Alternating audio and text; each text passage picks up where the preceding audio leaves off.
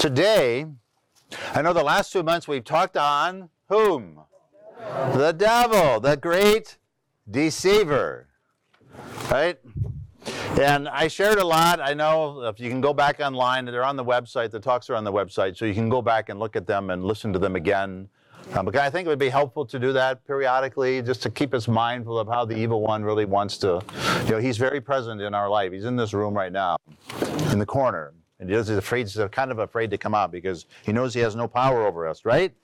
Unless we give it to him, right? That's the end. He has no power unless we give it to him. But we can get distracted and inadvertently give it to him and them, his minions, when we turn away from the Lord, right? Then it's kind of opens with, we can't be turned toward both of them at the same time. Either we're toward the Lord, and that's our shield, or we turn away from the Lord, and then we open the door, the window, the portal, right? For the temptations to become more alive, more active, more present, right? So I'm not going to go through, I don't have anything prepared today. What I wanted to do is just, so many of you, how many of you have been here the last 2 months? And you've listened to these talks, right? I kind of want to hear from you what your thoughts about all that is. It's just a little bit of processing, if you will. What you saw, what challenged you, what was new to you, what might need clarification or deeper explanation or explained again or whatever. I just think it would be helpful, right? Because I know I can stand up here and just ramble on, right? But I don't know if that's the greatest use of my time or benefit for you. So I have something that's probably not related to either of the talks, but it's just a general question. I have something that's not related to either of the talks, but it's probably a general question of Christians and Catholics everywhere. Why hasn't the Pope gone and visited Vladimir Putin in person to speak with him about this war against Ukraine? You would have to ask the Pope that. I can't answer that question. He probably may not be allowed in the country. I mean, he's come out strong against the war.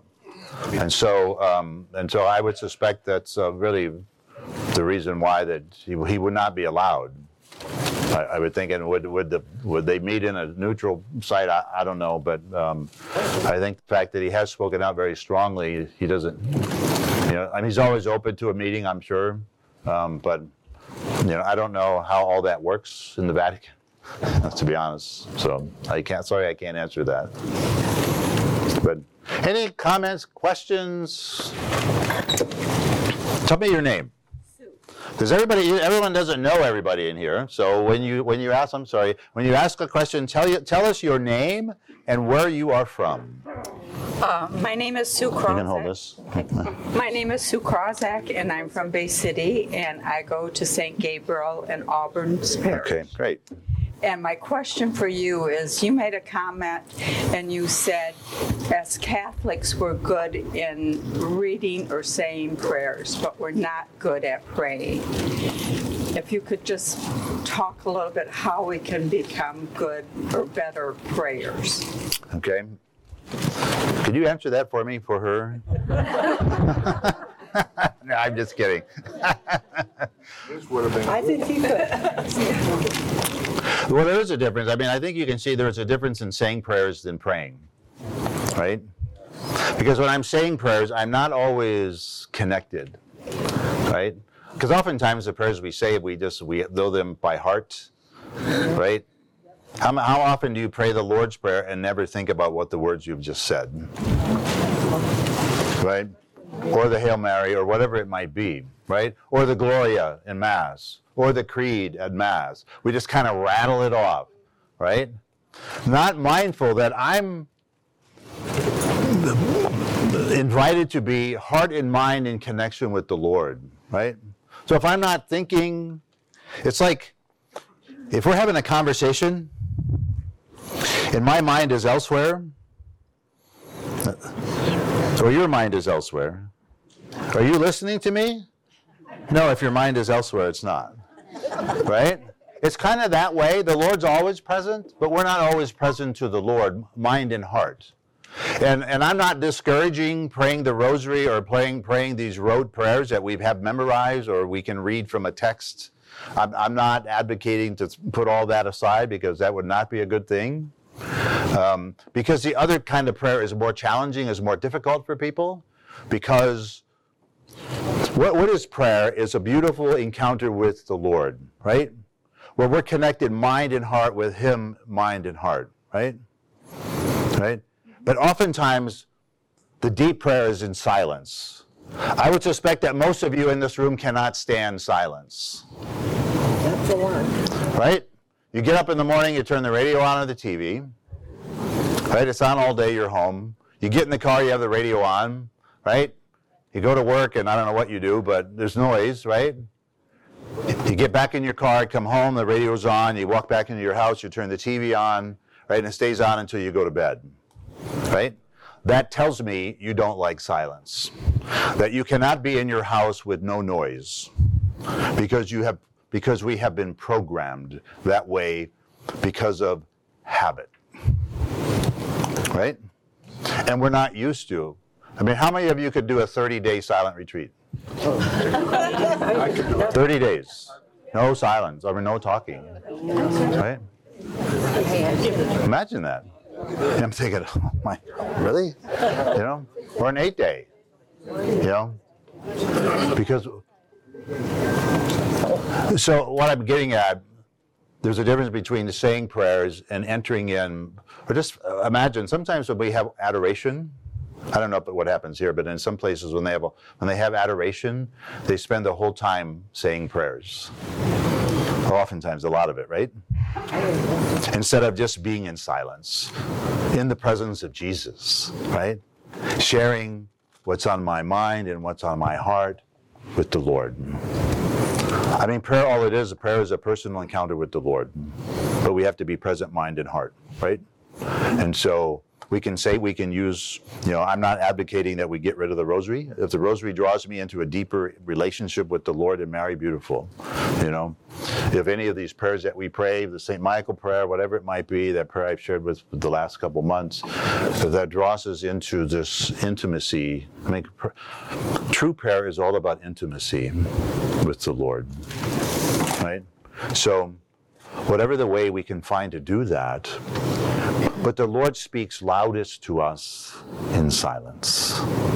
That's the thing. And it's hard. Oh, I get so distracted, right? All these thoughts, I can't settle my mind down, and I keep thinking about all these other things, and that's the human condition. So people, sometimes they confess that, and at confession, I say, that's not a sin to be distracted in prayer. Like, where's the crime there, right? There is none. It's that's just part of our human nature, So I don't know if that answers your question, but it's being with the Lord and just sharing our hearts, right? In this encounter, it's like two people deeply in love, right? Words don't really matter. It's like two people have been married 70 years, right? They're driving down the highway and they never talk to each other, right? Does it ever happen? And you ask them why, and one says, well, it's words. We don't need words. Just being in the other person's presence is enough.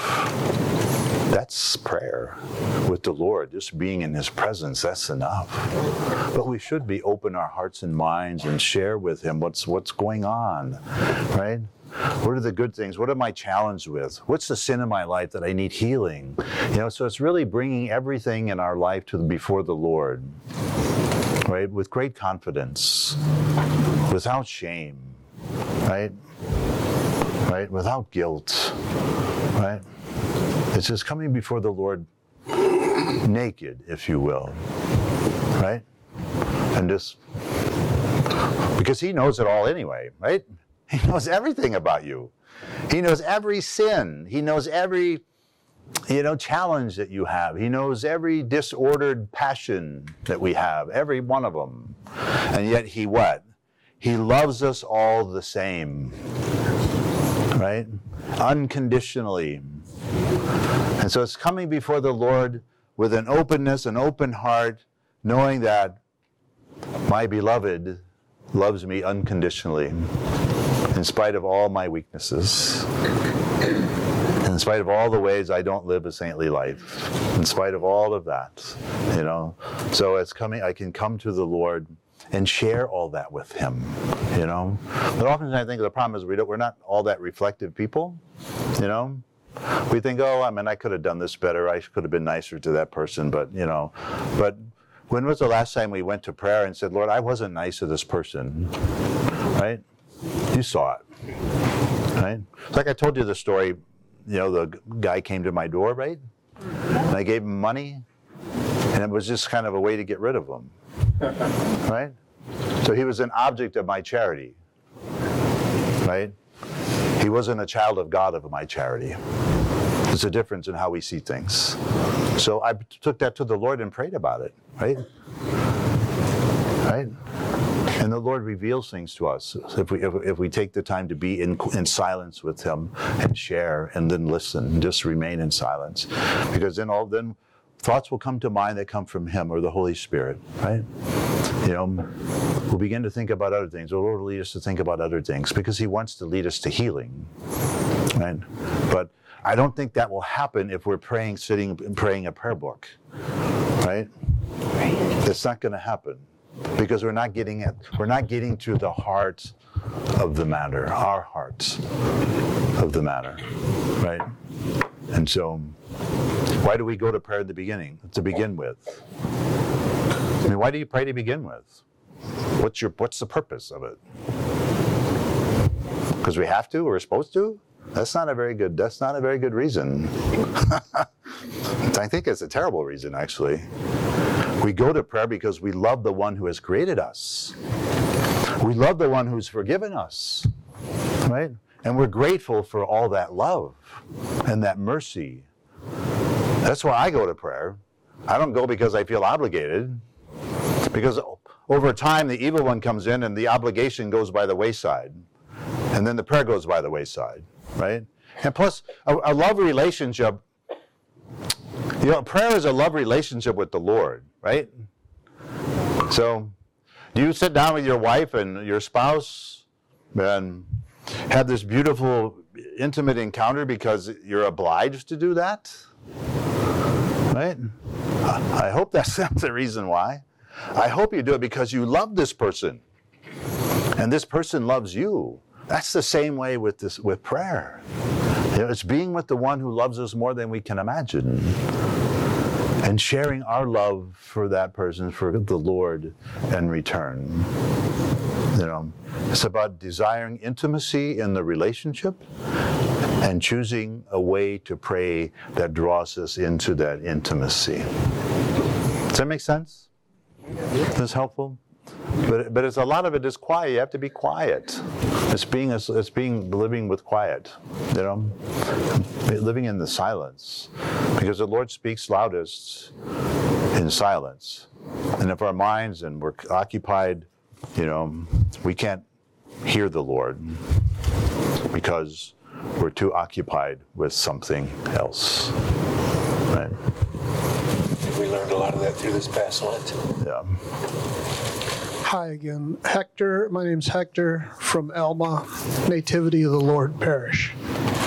The question I have is, as fully formed Christians who have had the majority of their sacraments, and probably a little life experience and maybe some time in the parish helping out, volunteering, what have you, what else as adult Catholics should we be striving for? The number one thing, in my opinion, is helping people come back to church, talking to them, inviting them. That's it. You're called as a disciple. The whole purpose that the church exists, the whole reason the church exists, period, is to evangelize. And so every one of you in here, in this room, who have been baptized, confirmed, have received the sacraments, it is at the heart of your call to discipleship is to evangelize. That's it. And if we're not doing that, if we're not finding ways to do that, then we're not living out this call to discipleship. Right? Imagine if the early apostles kept their faith in Jesus Christ to themselves. I promise you, you would not be sitting here today, nor would I. And so their call to discipleship, our call to discipleship is absolutely no different than what theirs was. It's not. Because the call to discipleship is the call to discipleship, right?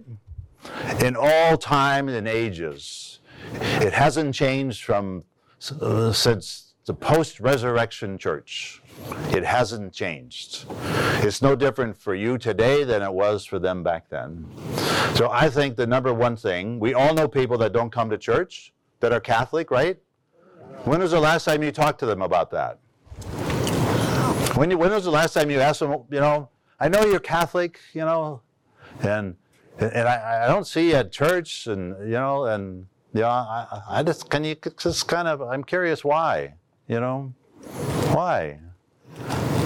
Because I find Mass and the sacraments to be such beautiful experiences in my life.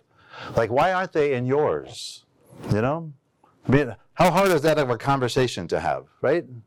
That shouldn't be threatening to them. You're missed, right? You're missed.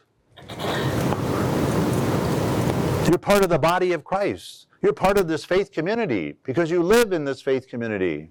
And you are missed because we don't see you. We pray for you, but we would love to see you. So it's extending an invitation that's not threatening. They can say, no, I'm not interested, and that's fine. It's like people, anybody a salesperson in here? Right? As a salesman, you get rejected all the time. But you don't take it personally. Right? You can, otherwise you wouldn't be a salesman. Right? Because I sold vacuum cleaners when I was younger. And I got rejected a lot. But, it wasn't on me. I didn't take it personally. They just didn't want my products. Right? I wouldn't take it personally if I'm inviting somebody back and they reject that. They're rejecting my products. I'm not taking that personally. That's between them and the Lord. Right? You're all called to be salesmen and saleswomen for Jesus. So go out and do your job. Right? Don't be afraid of that. Talk to the people you know that don't come to Mass. Find out why. Sometimes, statistics, this was a talk I gave, I think in January or something like that, but February. Statistics show 80% of the people would come back if they were invited. Think about that, 80%. So invite them. Call them up. Get a parish roster. Ask your pastor or whomever, who are all the people on this list that you don't see in church? And get a committee together and start calling them. We have to, as disciples of Jesus, we have to show our concern about the salvation of other people's souls, not just our own. If it's just our own, then that's very selfish. I hate to put it that way, but that's reality. Because you have been baptized and confirmed and called to evangelize, all of us. No matter if you're the bishop or you're an 18-year-old person, high school kid. Doesn't matter. Right? We all have our we all have our areas of influence, right? We all do. But oftentimes faith for many people is just me and God. Well, if you look at that cross, if this part wasn't there, then it would just be Jesus and the Father, and you would all be excluded. Think about that. There's a reason his arms are stretched out. There's a horizontal dimension to the death and resurrection of Jesus. Right? And we're part of that. And we're called to live that, as disciples of Jesus. So I think that's enough on that. But so in my opinion, that would be the number one thing. And more important than anything else. Because we see how diminished our congregations are, our parishes. And it's even more so now that COVID has entered into the reality of life, right? We're nowhere near back to what it was pre-COVID. So what does that tell me? That tells me people had one foot in the door and one foot out the door before COVID. And COVID gave them an opportunity to move both feet out the door. And they haven't come back. And we don't make an attempt to invite them back. Or find out why. You know, maybe they're suffering in some way and they could use our assistance, right? We can be a vehicle, an instrument of healing for them. But if we never talk to them, then, you know, and I know it's hard. It has to become habitual. Otherwise we won't do it. And I'm telling you right now, as we've talked about the evil one these last 2 weeks or the last 2 months, he does not want you to do that. He wants those people, those families to be gone forever from this life with Jesus. That's his goal. And so why don't we stand up and fight against him by helping the people that we know have 1 or 2 feet out, right? Because the evil one doesn't want, and he's going to convince you don't have time for this, right? He's going to convince you of that. You don't have time for this, right? When it comes to mind, I should call someone, and then you get busy because he's convinced you that this is more important than what you were thinking about doing. That's the way he works. That's the way temptations work. He convinces us we don't have time for this. This is unimportant. They're not going to listen to you anyway. So why do it? These thoughts will go through our heads. And if those are thoughts that go through our heads, then you're listening to the evil one. Simple as that. Those are not just your human thoughts, by the way. You know, because he's going to use every temptation that he can to keep you from doing the work that God has called you to. That's the presence of evil in our everyday life, right? Yeah. Evil's not just in the life of mass murderers. Evil is present in our lives as holy Catholics all the time. And these temptations are but we have to pay attention to them, right? As I said last time, you know, how many spend all evening watching TV and never pick up the Bible and take an hour just to read the Bible and pray in the evening? You spend 4 hours watching TV and you give all your time to that and 0 time to the Lord. Right? Why is that? Why is that? Because the evil one has convinced you this is, you know, spending this, you know, turning the TV off is, you know, it's not worth doing the other thing. It's boring. I'm going to get nothing out of it. What are you getting out of watching TV? I don't know. I don't get a whole lot out of it when I watch it. It's just wasting time, even though I do it, right? But all these little temptations, anything that draws us away from the Lord, we can be certain that we have caved to a temptation. It may not lead us to sin, you know. Watching 4 hours a night of television and then you go to bed without praying, that's not, I mean, I would say it is sin. That would be like a venial sin, I think, because you've chosen something else, something worldly over the Lord. So that's a sin, but it's not a serious sin, right? But it's still, I think, a sin when we give all our time to something else besides the Lord. But the evil one's constantly trying to convince us to make choices contrary to him, contrary to this relationship with him. All the time. All the time. I face it myself. The bishops aren't exempt from this, just so you know. But, so I don't know, I kind of rambled on there, but let's kind of repeat a little bit of because I think it's important. I want to go back just. And talk into the microphone, please. Let's talk into it. I want to go back just a little bit to. Talk loud. You got to talk loud. Yeah. That's on. Just talk loud. Right into it. I can't talk louder. I'm not in the operating room. Just talking about prayer and not always using our prayer book or our written prayers. But I've gone through a period of depression and, you know, going through the written prayers, and I've now taught myself to sit down and shut up and listen. listen to what God's trying to tell you. Beautiful. The Holy Spirit has taught you. The Holy Spirit has taught you that. Yes, oh yes. And it's helping. Yeah, thank you for that. Thank you for sharing. Other things about the conversation in the last 2 months, and we can talk about other things, but Can you hear me? Okay. Yes, mine is from like the devil, the evil one. How do you know if it's the devil tempting you, or is everything that's evil or bad, every thought I had that's not particularly really good and wonderful is from the devil? Or like, I know some people who have trouble with their children, teenage children, and they say, well, he's got mental illness or the devil's gotten into him. So how do you know? How do you discern which is which? And if it's like, what was that comedian that said, the devil made me do it? Type of thing, you know? Can we blame, Flip Wilson. Can we blame the devil or anything that's kind of not great or it's bad? well, I don't think. Well, we can blame the evil one on a lot of things, but we have to remember there's three spirits. There's the primo Holy Spirit, right? There's the evil spirit, and we have a human spirit. So we have to discern, where is this coming from? So if there's a temptation, where is this coming from, right? And so it takes discernment, which means we need to invite, if we have a question about it, then we ask the Lord to reveal to us, where is this coming from? Is this something in me? Is it a temptation? What is it? And where is it leading me? You know?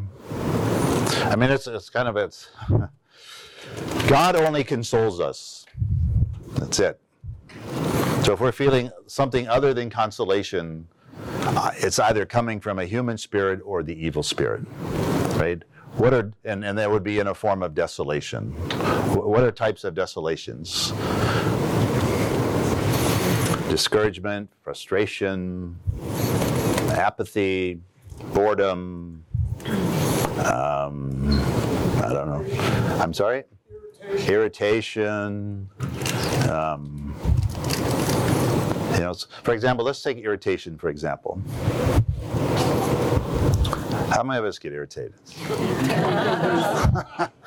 Do you get irritated? Oh, yeah. Okay. Just wanted to make sure you didn't raise your hand. So let's take that, for example. So a situation that comes about and I get irritated.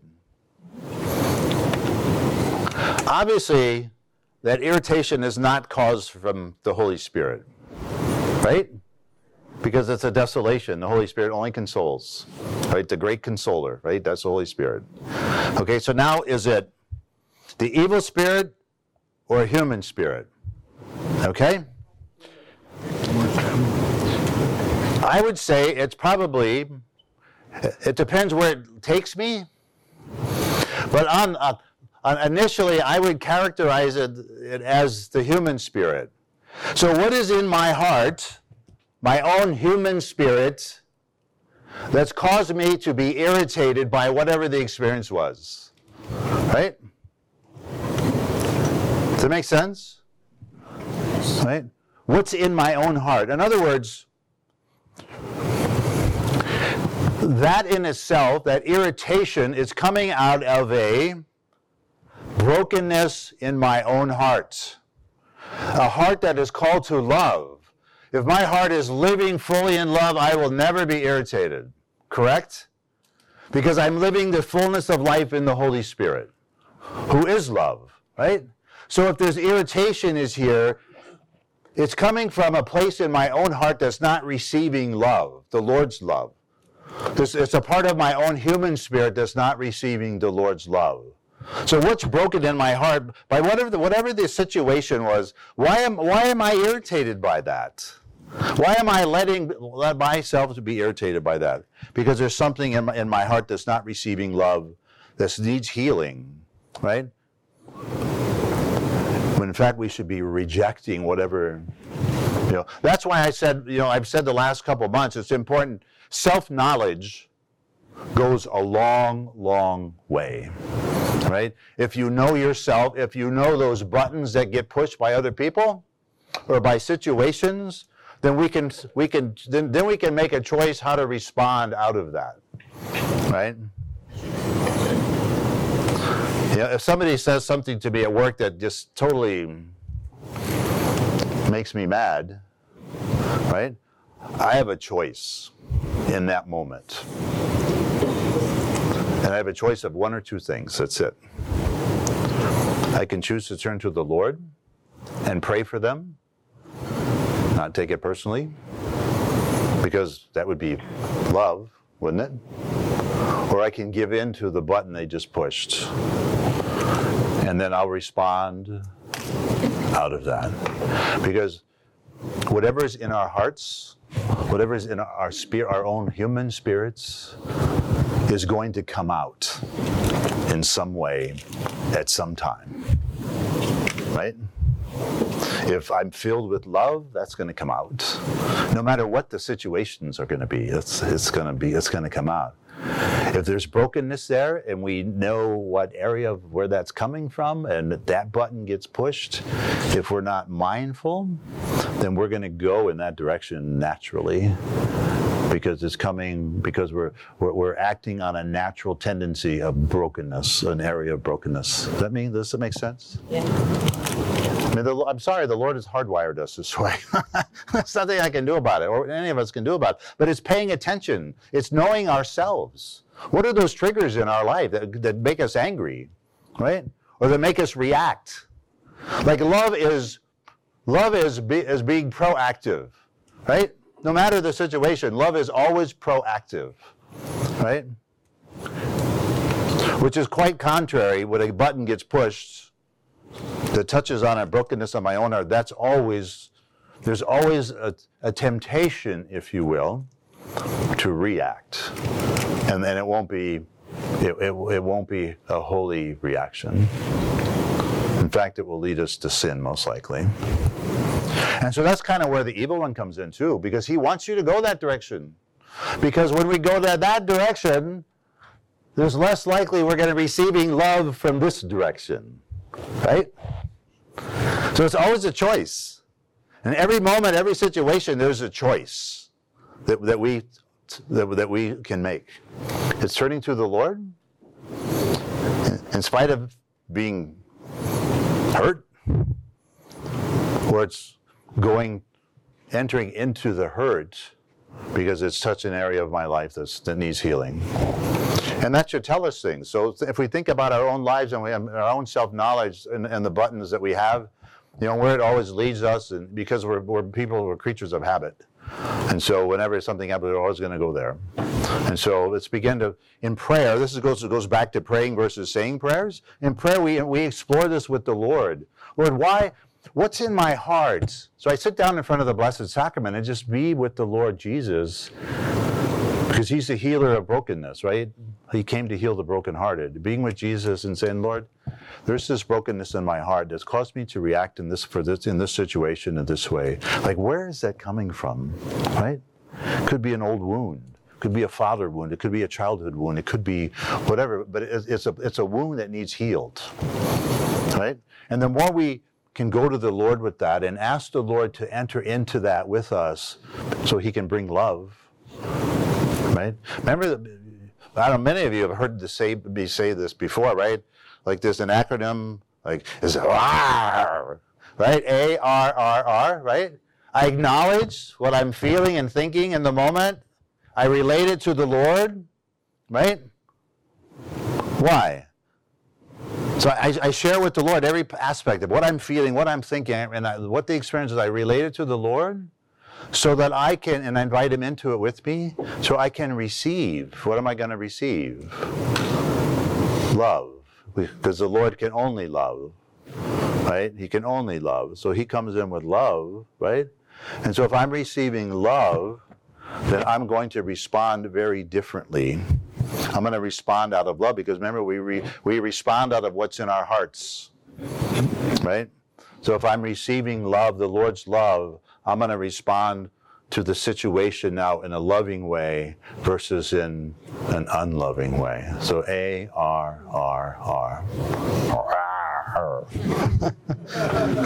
Right? That helpful? Hi, I'm Kristen from St. Thomas Aquinas, and somewhere I remember reading taking every thought captive. Like if something comes to your mind and you're wondering like, oh, is that from, where's that coming from? Something about taking every thought captive and kind of praying about it or something like that? Depends on what the thought is. We shouldn't be captivated on every thought, because some thoughts aren't worth being captivated on. We should reject them because they're from the evil one, right? He wants to draw us away, right? I mean, how many of us have sexual thoughts? Regularly. You don't? How do you do it? I don't know how you do it. So what do you do with those? Or these images come to mind, sexual images come to mind, for example. Pray on it. Right? Do you entertain them? Or do you reject them?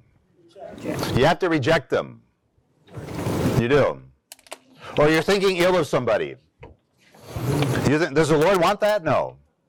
So when that thought comes, you reject it. I'm not going there. Because now you're rejecting the evil one and you're turning to the Lord. Right? So it's rejecting. We get thoughts all the time. I mean, a sexual thought is not a sin, just so you know that. I'm just going to tell you that. It's not a sin. It's how you entertain it and what you do with it and where it leads you. That's when it moves down the path of sin. But just to have a sexual thought, the Lord created us sexual human beings, right? So we're going to have them. And they could be homosexual thoughts. That's not a sin in and of itself. Could be a transgender thought. That's not a sin in and of itself, right? It's a thought. It's just a thought. But how we entertain it and what we do with it and where it leads us, that determines whether it leads us to the Lord or it leads us to sin. And the evil one will be somewhere in the middle, trying to convince you to, you should entertain this image, you should just go with it. Because what happens with images sometimes? How do people get hooked on pornography? Begins with images, I think. And they begin to entertain them. And somebody introduces them to websites and so on, or they discover them on their own, and then it becomes then it goes, you go down the slippery slope. The evil wants us to go down that slippery slope because, as Catholics, as Christians, as I said earlier, he has no power unless we give it to him, right? So he has to be more subtle with us. And he will be more subtle with us. And that subtleness oftentimes is, at the heart of it, I believe, is a slippery slope. And he has more patience than God, right? So he's in no hurry. Because he knows it's going to take a long time for him to get me to turn completely away from God, right? And he has to work harder. He has to be more subtle. And he has all the time in the world. But he has no power over me because I don't give it to him. Or at least I try not to. Right? I mean, I do give it to him sometimes because I don't turn to the Lord in whatever the situation might be. I mean, you're driving down the road, right? Somebody's going too slow in front of you. Don't you hate that? Don't you just hate that? Like, what goes through your mind what's going through your mind when that happens? What are you thinking about that individual? I mean, think about that. This is just a regular, normal, practical thing in life. Someone's driving slow. You're behind them. And you're getting irritated. And what are you thinking about that person? Is it godly things? No. So you can see where the evil one is tempting you to demean this person. They may not be hearing it, but it's in our hearts, right? And the next thing, you're cussing, right? Have you ever done that? I mean, so that's just a normal human experience. But where is that thought, that situation that leads to thoughts about this person, and where is it leading you, other than to an act of uncharity of the heart, which is a sin that should be confessed. Really. It should be. It should be. Why should it be confessed? That's an important question. Should it be? Yes, it should be. Why? Because we should confess acts of uncharity. That's an act of uncharity. Even though you may have talked to them personally, not talked to them personally, we should confess the sinful attitudes in our hearts if we want to get rid of them. The Lord, as I said, and I've talked about the sacrament of penance, the Lord does not heal sins. The sin is an action. The Lord heals sinful hearts, right? He heals sinful attitudes, those things that cause us to act out in this way, right? So they should be confessed. Even though it's a venial sin, venial sins should be confessed. Otherwise, they're like interest, they compound daily. Right? They do. They do. And we think, oh, that was just that. How many of you want to grow in holiness? Then confess those uncharitable thoughts. And the priest may say, oh, you don't need to do that. I'm telling you, you should do it. Don't listen to the priest if he tells you don't do it. Don't. Because that is connected to the Spirit of God in us. That's not living in this love, right? Uncharity is not love. It's not. It's coming out of a brokenness in my heart that's not receiving love. So when I confess it, in confession, what I'm doing is I'm asking the Lord, as I confess, it's a sinful attitude, you know? And you might confess a sin where it was a lack of charity toward this, and this was the situation, and that's fine. That's an action. It's an interior action. But as we begin to explore our own hearts, what caused me to think that way, right? Because I don't have patience. I have lacked the virtue of patience, right? I mean, that's what it is. If somebody's driving slow in front of me and I get upset, it's because I don't have any patience. I'm not living the virtue of patience. I'm living the vice of impatience, right? And it's leading me down to a path. It's leading me down a path to sin, right? Does this make sense? Yeah. You know, so if we want to grow in holiness, if we want to grow in this life in Jesus, if we want to receive healing from Jesus, we have to think about these things, and we have to be in touch with the things in our own hearts that the evil one knows better than we do. And he wants us to act uncharitably. It's a star in his category. That's why he put that slow person in front of you. You know? The slow people are okay unless I'm late for something. Why are you late for something? Whose fault is that? And you're blaming it on them. So what does that say? So what in my heart needs healed? Why am I late? Well, sometimes it's just circumstances. Sometimes it's always. Right? If it's always, then there's something wrong there. You know, why am I always late? Right? Because sometimes if I'm late to something, if I'm late to a meeting, for example, that's an act of uncharity toward all of those people that showed up on time. Right. And we can't start the meeting on time because people are not here. That's an act of uncharity. So we don't think in those terms, right? We don't, I mean, these are just practical things, day-to-day practical things, you know? We don't think about them as things like that as sin. And it may not be a sin in which we are culpable for, but it leads us down a slippery slope. It's you know, sin, it's uncharity, right? And we all want healing from uncharity. We want charitable hearts, not uncharitable hearts. Certain circumstances, but, you know, some people always come late to a meeting. And I think it's because they choose to come late. And that's sinful. If that's a choice, then that's sinful.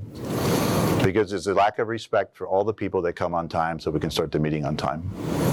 But we don't think in those terms. You know, how is this action or lack of action impacting the people around me, the people that are a part of the equation, whatever that situation might be? We don't think about it. We think about ourselves. And selfishness is the sin, by the way. My name is Pat. Take every thought captive to the obedience of Christ, our sister. It's 2 Corinthians 10, verse 5. There you go. 2 Corinthians 10, verse 5. Take every thought captive to the obedience of Christ. Very good. Thank you. We have a question over here. I'll be right back. Oh, do you have one? Okay, since you're there.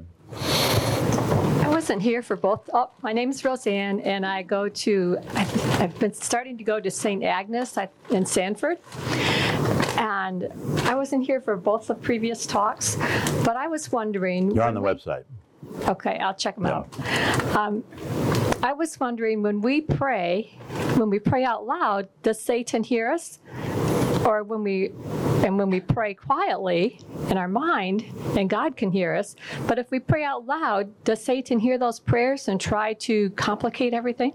That's a really good question. I would say yes. He hears prayers because he can hear. I mean, How about our thoughts? he's a spirit, right? So he can hear it. He can't read our thoughts, though. So don't pray out loud. I mean, he can hear us, I think, right? So don't pray out loud. Is it? No, so I'm not saying that. I didn't say that at all. Those words did not come out of my mouth.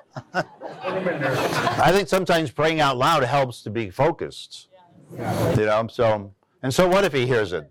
We want him to hear those prayers because he makes them stay away from us. Right?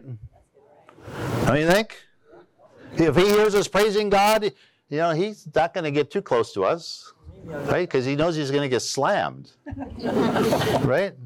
Because he has no power. Right? He's not going to, when we're praying out loud, praising the Lord, he has no power. He can't touch us because we're praising God. Right? God is our shield. It's our refuge, our strength. Right? And he has no power as long as we're, and he can't read our thoughts or minds. So we're safe there. Thank God. There's a question back here. Yeah, hi, Matt Bersano. I've been going to St. Anne's in Linwood. So my question is about the Sacrament of Reconciliation. So I know that the church requires us to go to confession once a year. They say if you're going a couple times, like every month or 2 months, that you're doing quite well as a Catholic.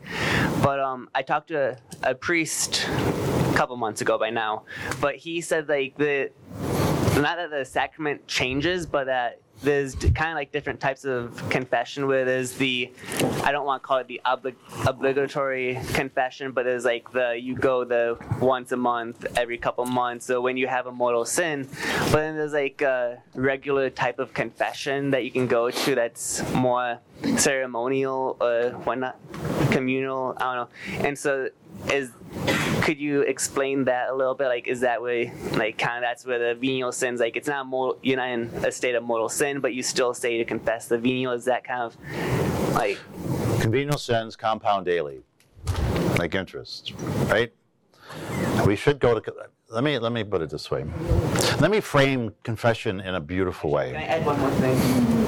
Right, so I'll add the one last thing. So I heard that there's like a pope who went to confession daily. And so, I mean... Imagine that. Huh? Imagine that. I know, right? Like, how bad could those sins have been, right? But he confessed, and so... It's his conscience, so yeah. How bad is that? I don't know. Again, it's kind of like what I was talking about. I mean, how often do we get irritated, right? How often do we get impatient? You know, who knows what he confesses? I mean, that's between him and God. But, you know, let me put. So all sacraments are what? All 7 sacraments are a personal encounter with Jesus. That's baseline. We got to start there. Okay. The sacrament of penance is a beautiful personal encounter with his merciful love, right there, right? That blood and water flowing out of the side of Christ, his pierced side, right? So it's a beautiful encounter. And regardless of the priests, you know, many priests are terrible confessors, and they don't know how to be a confessor, and probably because they don't go to confession themselves. I'm just going to say that 30% of priests, you know, historically or statistically, don't go to confession. So that saddens me. I'm not saying that's in this diocese. This is all around. This is across the country. Okay? So the sacrament of penance is a beautiful personal encounter with Jesus and his merciful love. It's a sacrament of healing. So, how many of us need healing? So, why would we stay away? Because the evil one doesn't. The worst thing, I said this before, the evil one, more than anything, he does not want you to go to confession. More than anything. Why? Because you will receive this unadulterated, merciful love of Jesus. And he doesn't want you to receive that. Right? Because then he has even a less chance of taking hold of you. Right? So just kind of keep that in perspective, and he will convince you, well, why don't you just wait till next week? That's okay. I'll wait till next week, right? The thoughts on I should go to confession, then you get busy, and, well, I don't really have time for it. Well, you just have given in to the temptation of the evil, and I don't really have time for it, right? If it comes across your mind that you should go, and not listen to the temptation, well, I don't have time for this today, or I can wait till next week, or... It's freedom. Like, who's encouraging you to go to confession today? You. The Holy Spirit, right? I mean, I don't mean, so when you think, it goes through your mind, I should go to confession today, like who's encouraging you to, who's saying that to you? One, your own conscience, but the Holy Spirit. And you say, well, I don't have time, or I'll wait till next week, and then next week comes and you don't go, and next week comes, you don't go, and then it's down this slippery slope, right? Venial sins, it's like interest, compound daily. Do you right? have to confess? Like, what if, I don't go that often because I think, not that I think I'm a saint, but I think, what am I going to say? What did I do? Can I just go? That's what's important, is take time and do an examination of conscience. Think back on all the experiences, all the encounters you've had with other people, all the thoughts you've had, things you've said that you think you shouldn't have said. You have to, it's all about examining our conscience, right? What ways in my life have I not loved? Either in the form of a sin of omission or a sin of commission. I rarely hear in confession sins of omission, rarely. So that means people don't think about opportunities that they had to love and they chose not to do it. That's a sin of omission, right? So let me get back to your question. So it's this beautiful sacrament. We're going way over. Is that okay? I don't want to. Feel free to leave if you want, if you have to be somewhere. But I want to answer this question because I think it's important. So is there... you have to you cannot go to communion if you have a mortal sin on your soul and you have not confessed it. Otherwise, you're committing a sacrilege, and it's even a greater sin. It deepens that sin, right? So you have to think in your mind, what have I committed a mortal sin, and what would that be? As I said earlier, the sacrament of penance is a sacrament of healing. And so, yes, we want to come and commit or confess these actions that were unloving, right? These sinful acts, we want to confess those. It's important. But how many of you confess the same things month after month after month, over and over and over again? You come into the confession, Father, I confess this every time, right? Why do you confess it every time? Don't you want to get rid of that? I mean, how many of you want to go to confession and never have to confess this sin again? It's possible. I'm telling you, it's possible. Because what you're doing is you're confessing an action, right? What's causing that action?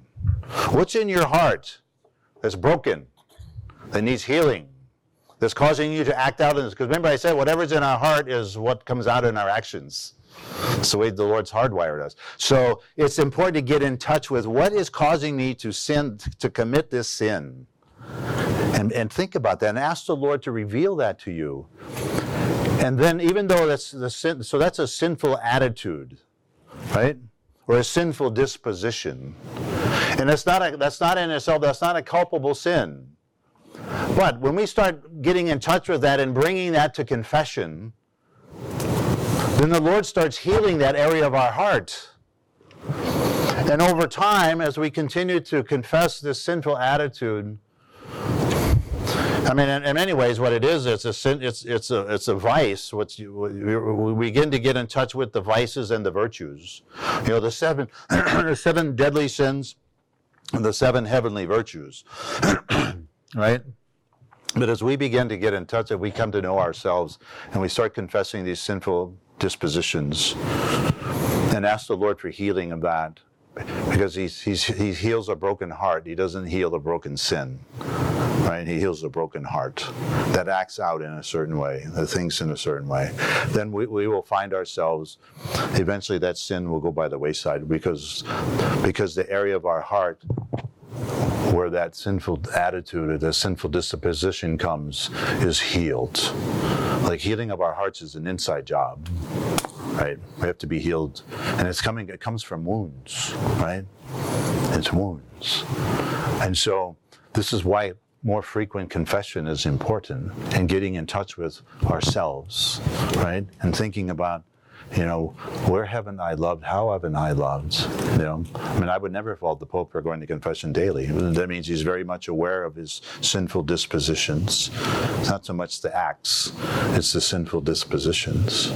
And he wants healing, because the Lord Jesus can only heal our hearts, and that's what the sacrament of penance is all about. It's a sacrament of healing, right? Yes, we want to confess actions, but again, it's important to get in touch with what's causing that.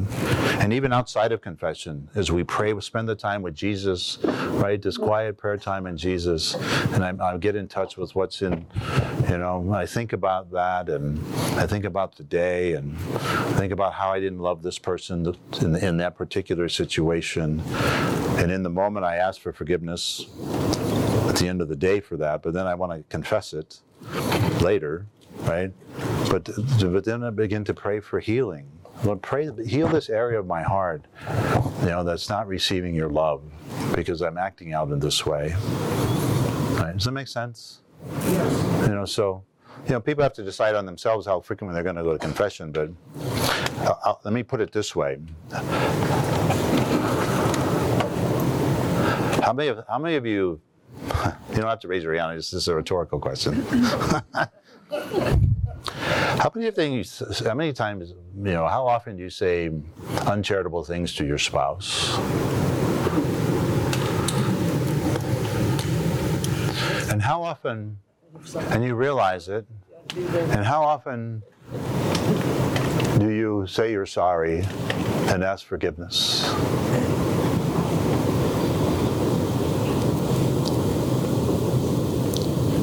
And what if we've never asked someone we're supposed to love dearly, and we never ask for forgiveness? Where does that take you down the slippery slope? I believe that many of our divorces today is because couples cannot say, I am sorry, will you forgive me? If that was an integral part of a love relationship, those marriages would be very strong, I believe, today. Now, let's kind of transfer that over to this relationship with Jesus. Imagine saying you're sorry to Jesus in the sacrament of penance once a year, once every 3 or 4 years, 5 years, 30 years. Tell me, what kind of a relationship would you have with Jesus? It would be all on the surface. It'd be all on the surface. Just like that couple that never say they're sorry and ask for forgiveness. Their relationship is all on the surface. They don't know what love really looks like. They don't know what love really feels like, right? Or should look like. What true love looks like, right? The same way with the sacrament of penance, you know. I can't imagine. I was there once. I'll have to tell you that story some other time, but where confession was not all that important, you know. And people don't go to confession because they're afraid. And the evil one wants you to be afraid because then you won't go. It's all tied up in fear. Right? It's fear. Oh, am I going to do it right? Am I going to say the right things? You know, I'm afraid I don't know what I can tell them. Right? I mean, if you think about it, I mean, all these things, all these reasons, this rationale, it comes out of a place of fear. I promise you, it does. Fear and pride, and they're connected. They're married. Fear and pride are married together. They're spouses, if you will. So, you know, I don't know if that answers your question, but it's important. You know, I can't imagine, you know. But if we want to be healed, if we want our hearts healed, not the actions, the hearts have to be healed before the actions go away. So the sacrament of penance should be an important part. I tell people, if we're serious about our relationship with Jesus, then the sacrament of confession and penance will be an important part of our spiritual life. If we're not serious about our relationship with the Lord, then it's not going to be. Simple as that. I don't go to confession out of obligation. I go to confession out of love of Him and what He's done for me. That's why I go. So, all right. Question? Just a comment. For me, I would compare confession to brushing your teeth. The more you do, the better your teeth. There you go. The better your soul. There you go. All right. I think we've gone long enough. So I'm going to conclude with a prayer. And since we got on that, I'm going to pray a different prayer. You're going to pray with me, but you can pray along with me, but you can just listen. It's a prayer for inner healing. Okay?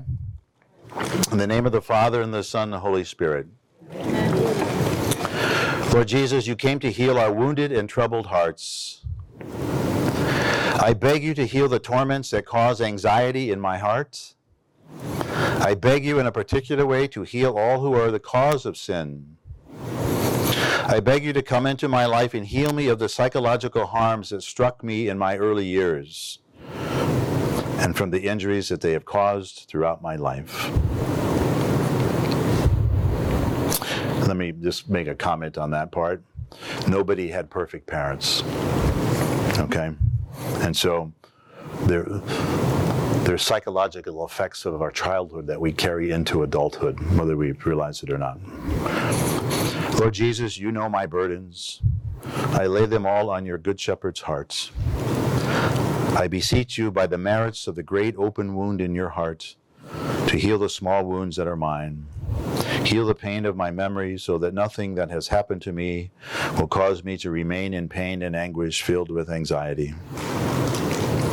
Heal, O Lord, all those wounds that have been the cause of all the evil that is rooted in my life. I want to forgive all those who have offended me. Look to those inner sores that make me unable to forgive. You who came to forgive the afflicted of heart, please heal my own heart. Heal, my Lord Jesus, those intimate wounds that cause me physical illness. I offer you my heart. Accept it, Lord. Purify it, and give me the sentiments of your divine heart. Help me to be meek and humble. And heal me, O Lord, from any pain caused by the death of my loved ones, if it is oppressing me. Grant me to regain peace and joy in the knowledge that you are the resurrection and the life. Make me an authentic witness to your resurrection, your victory over sin and death, and your living presence. Amen. The Lord be with you. May Almighty God bless you, the Father, and the Son, and the Holy Spirit. Go now in the peace of Christ.